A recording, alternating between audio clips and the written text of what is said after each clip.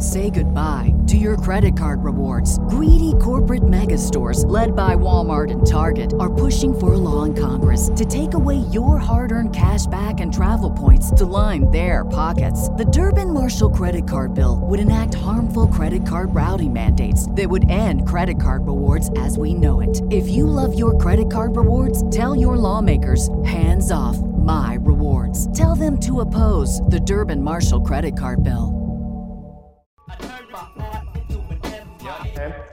So take us through a day in the life of Al and Blueprint, like navigating between, the art and the business stuff. Yeah. I want people to see what it's like, because I know you got it down to like. You gonna show me the chalkboard with the writing on it? I'm gonna show y'all a little bit of that. I'm gonna show you some other shit. This is my schedule, so y'all can kind of see what I've been doing. This is unbelievable. This as anal as I am, I don't have that. I'm like, this dude is on it. We got merch and stuff behind me. Damn. Is that the kitchen too? What room is that? This is the office upstairs. Okay. So I try to start the first half of my day up here. Okay. And in the evening, I want to do creative stuff, and I just found that I'm better working on the business early. You know what I mean? Right. So here, we got some CDs, books, things of that nature. Obviously, printer for sitting out orders. But this right here, hold on. This is a creative schedule. I have a schedule I use pretty much every day, and depending on what projects I have, I work this schedule. So wait, hold that to the screen for like 10 seconds, because it's all right, just so people could really just. Okay. Wow. So, okay, run us through that. Yeah. So 8 to 9 a.m. Stretch, workout, eat. That's pretty. You got to do that. 9:30 to 11:30 a.m. That's weightless business. That's all I do. 9:30 to 11 a.m. And then sometimes I do that till noon. Now, 12:30 to 2 right now. That time is dedicated to my biggest project, which is my next book. So 12, that's my book time. Every day, no matter what, I'm working on a book from that time. 3 to 4:30 p.m. We got video content or study video. That's when I might have a book, or maybe there's a trick I'm trying, or I saw somebody else do something. Like, man, how they do that? And so I'm working on video that time. And then the last joint, 6 to 10, music. Finish album, make beats, study music. That's the schedule.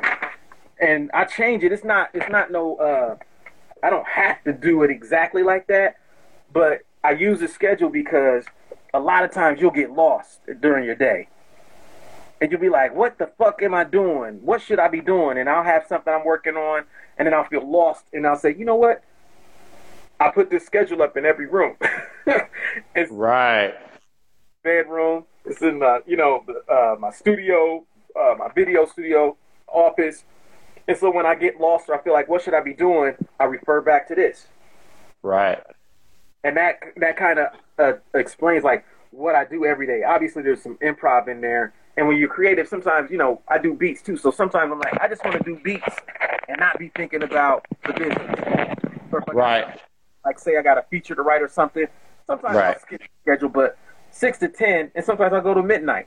Right. And lately, I've been working out at like 10:30, 11. So as soon as I get done with the music, I try to work out, maybe do some shit around the house. I got like a treadmill in the basement. But before bed? Like to wind down? Okay.